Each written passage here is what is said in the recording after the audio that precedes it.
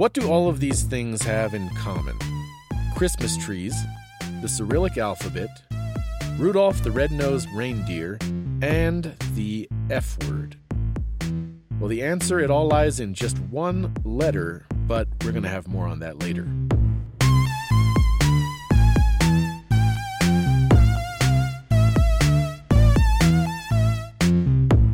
We're starting off here. It's the holiday season, and we're doing a little holiday short to wish all of you season's greetings here with Grant. Yeah, Merry Christmas, everyone. Merry Christmas, Dave. Happy holidays, Happy New Year, whatever floats your boat. Yeah, Merry Christmas, Happy upcoming New Year to you. You know, in Russian, there's actually, it's very specific. You don't say Happy New Year until it's already after midnight on the New Year. Oh, no, I just screwed up. The phrase you say before that is Happy upcoming New Year, which is S наступающим. Like наступающим, с наступающим Новым годом, which is Happy upcoming New Year. And then after midnight on December 31st, then finally you say с Новым годом. Okay, cool. Then, of course, there's all the other different toasts and different elaborations, and people add on tons of phrases. С Новым годом, с новым счастьем, Happy New Year, Happy happiness, Happy new happiness, and then some people say Happy s Novym Godom, which God is animal, because in Russia they follow the Asian calendar of the different animals that go along with every year. So some people will say happy new animal. Is that what that kind of goes to? Yeah, Happy New Beast, s Novym Godom. Yeah, which the Russian Baptists were not happy about that because of all the pagan connotations. They weren't cool with that. Valera, he preached a whole sermon against saying s Novym Godom. That was the whole focus of his sermon.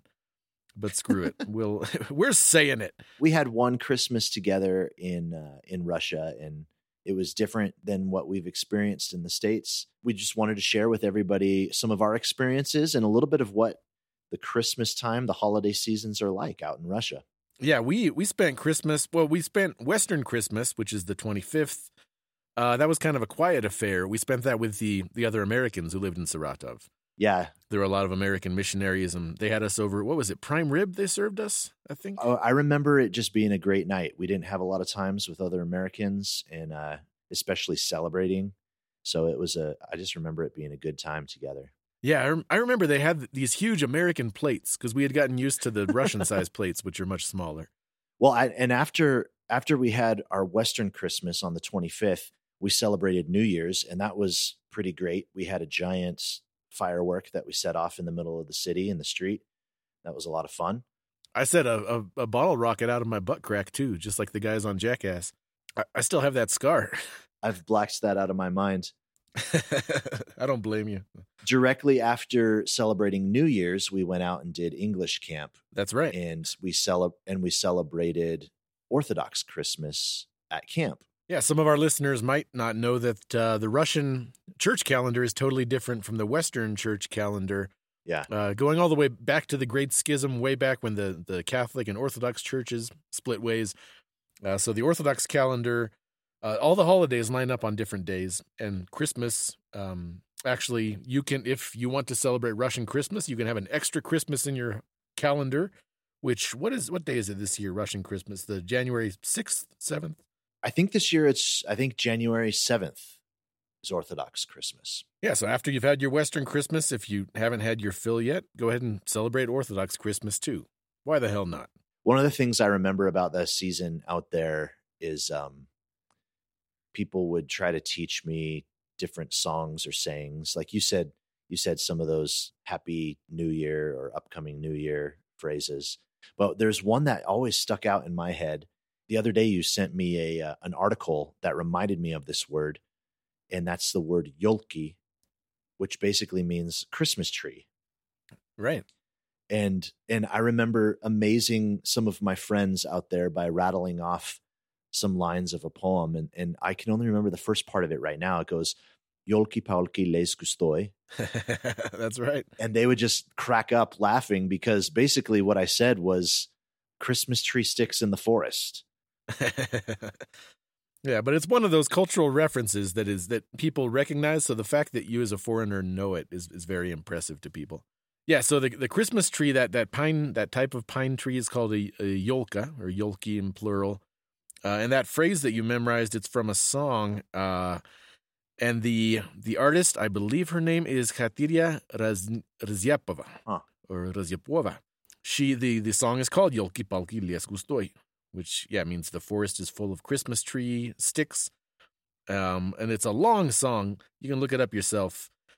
But obviously it's very poetic, like all Russian songs are. It tells this story. Yolki Palki Les Gustoi, Ходит Vanka Холостой. This unmarried young man named Vanka was walking through the forest, and it has all this very poetic, beautiful imagery.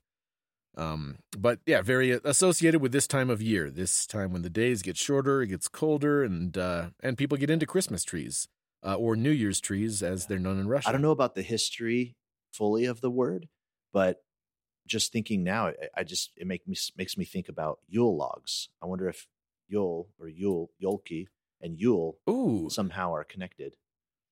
Dude, I would bet you are onto something there. You'll have to check that out, linguistic genius, Dave. Yeah, I would bet that, because the Slavic and Germanic languages, they're all connected by this root language that it's a theoretical. They call it Proto-Indo-European. So there are all these languages everywhere from Farsi, from Iran, to the European languages. They say there's this common root to all these languages that existed more than 5,000 years ago that was Proto-Indo-European. And I would bet money that there is a common root word there between Yolki and the Yule log of the Scandinavian languages. Well, Christmas trees are popular in the Western world. They're popular in Russia. I'm looking at my Christmas tree in my home right now. You sent an article out to me just the other day from a publication called Russian Life, and there was a really cool article about Christmas trees in there. I thought it was really funny. I wanted to give some information. Russians love their Christmas trees. I think a part of it is bringing something green and living into your home during the cold part of the year, putting lights on it. Those things kind of make everything festive and a little bit brighter, makes life less depressing. Oh man, and those winter days are so depressing because they're so short. Yeah. Like in the darkest time, the sun, it wouldn't even fully come up till like 10:30. I feel like it wasn't fully light. And then by 4 p.m., it was dark all over again. One of the largest decorated Christmas trees is in the Kremlin. The article from Russian Life mentions that it's a 90-year-old, 82-foot tree from Moscow forests, which I think is interesting because in the States, we have a giant Christmas tree at Rockefeller Plaza in New York City. That one does not beat out the Kremlin's Christmas tree. It is 87 feet this year. Take that, New York. It ranges, from 60 to 100 feet, which I'm sure the one in Russia also does as well. But this year, Russia beats America with a taller Christmas tree. Nice. Россия! Sorry, I got excited. You mentioned earlier that that Christmas trees are connected to these other things that we mentioned, and that is from a letter in Russian, right? Yeah, so that connecting point is the letter Yo, which folks who've studied a bit of Russian, Russian has its own alphabet, the Cyrillic alphabet. There's also several other languages that use it. In that alphabet, it's mostly very phonetic. You could read any word that you haven't seen before and know how to pronounce it because you read it phonetically. But there's one little point that is not entirely phonetic in that Cyrillic alphabet, and that is these two letters, ye, which looks like the Latin letter E, ye and yo. And yo is that same letter E with the two dots over it. So when there are two dots over it, you read that letter as yo instead of ye. Yo. Almost like Y-O for us, yo. Yeah, like Y-O. Now there's a real significance to that little phrase yo and things associated with it. And we discovered what that means when we were at that that English camp that we worked at. And it was Christmas time. And so we thought, hey, we'll teach these kids some American Christmas songs that I'm sure that they'll be new for them. It'll be fun. We had our guitars with us. We were teaching them some English, so we thought, hey, this would be a great way to get them involved. I sing this song with kids all the time. If I go to my son's preschool and play some music, we'll sing songs like Rudolph the Red-Nosed Reindeer, and kids love it. So we just figured, hey, let's teach these kids this song about Rudolph, and they're going to love it. And we can get them to shout out those things that happen in between each line, and it's going to be really fun. Yeah, because every phrase there's that call and response, like, you say like a light bulb, and I remember when we were teaching it to them, I was really trying to be conscious, to be culturally sensitive. Yeah, like I said, okay, we're gonna skip over the whole part about you'll be famous like Lincoln, because nobody knows who the hell Lincoln is, and so we'll skip that part. Yeah, I think we said Lenin, maybe. Yeah, we might have modified it. Yeah, like Lenin. Yeah, we were trying to make it understandable, and every verse we would sing it, and then I would explain exactly what the verse says in Russian. I would translate it, really trying to be culturally sensitive. And then we get to that, like the last verse, I think, when then all the reindeer loved him, and they shouted out with glee. And then there you shout, yippee! And so we told the kids, okay, this part, you all got to shout with me. Yippee! Yippee! Yippee! And nobody did it. They just stared at us. They looked at us like deer in the headlights, reindeer in the headlights. And we tried again. We said, no, come on, guys, you can do better than that. Here we go. This is fun. This is a lot of fun. This is fun. Say, yippee! Yippee!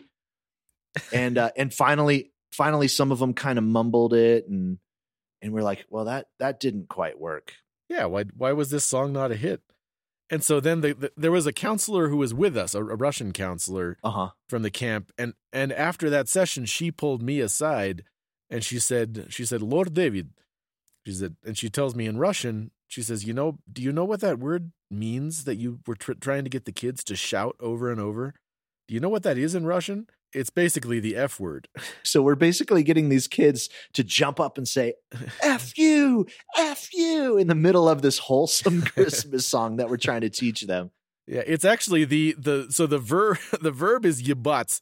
And I apologize to our Russian listeners. It's a very coarse, rude word. Well, to our English listeners too, because I'm going to translate it. It's a very bad word, but the verb is yebats as an infinitive verb, but yebi it's the imperative form of that verb, which means it's a command. Do it. Yeah, you're telling someone, go out and fuck. That's what yebi means. And we're telling the kids, like, get out there and get some ass. Go out there and fuck, kids. You got to shout this phrase with us. And these are like 10 and 11-year-old kids. Yeah, little kids. Totally not appropriate at all. Not cool.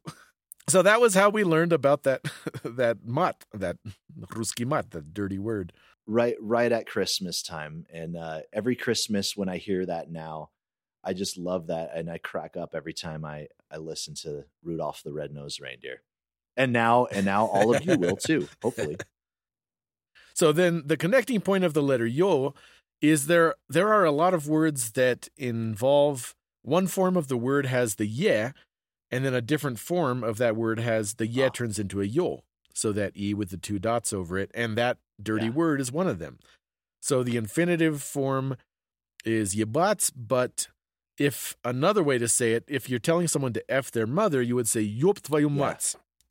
And that's extremely rude. Don't repeat this, kids. Not safe for work, very rude, but that's where the ye turns into a yo for yop tvayu mats. Telling someone to copulate with their mother.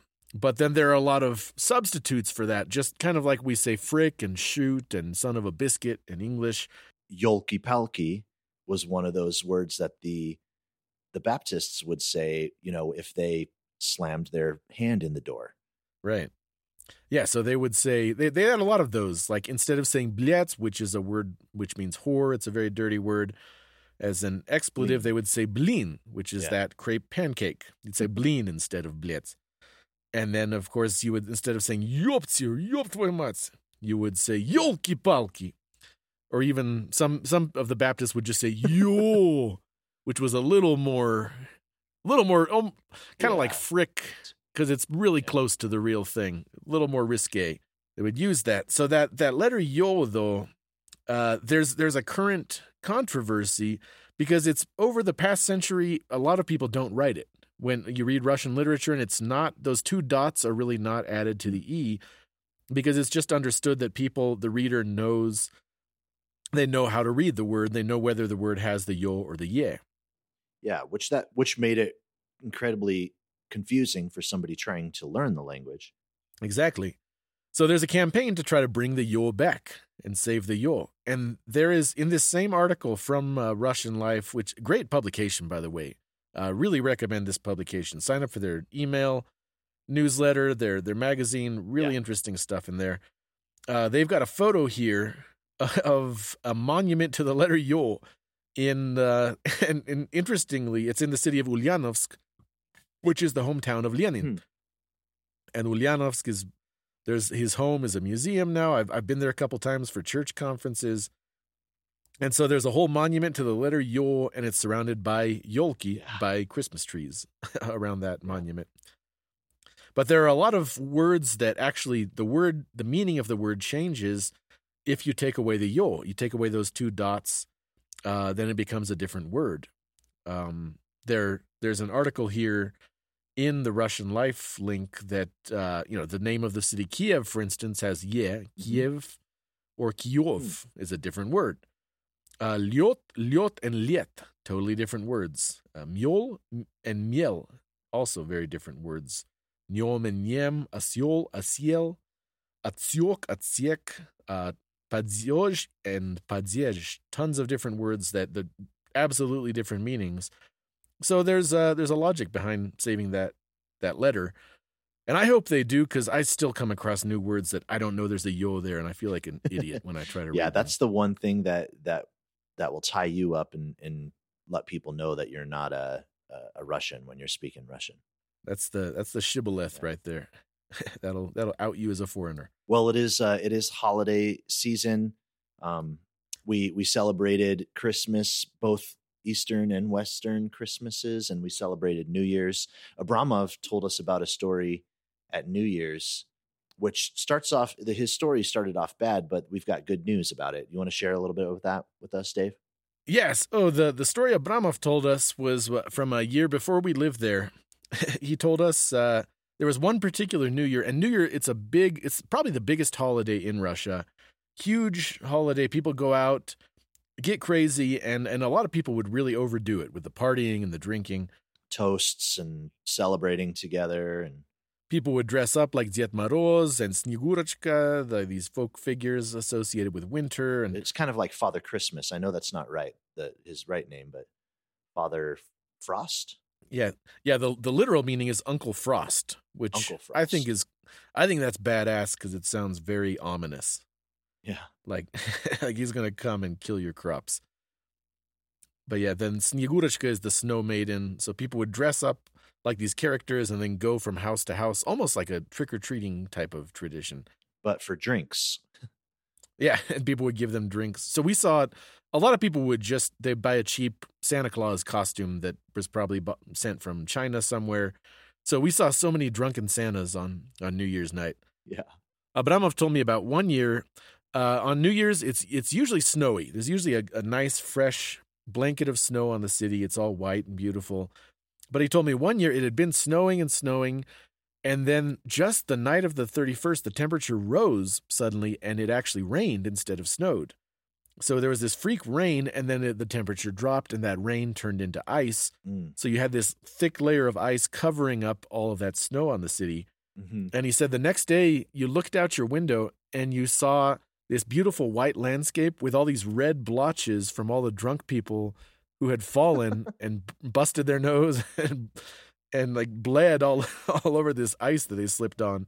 Oh, and so it was almost like this surreal kind of landscape of this white landscape with just all these red blotches from where the drunks had fallen. Yeah.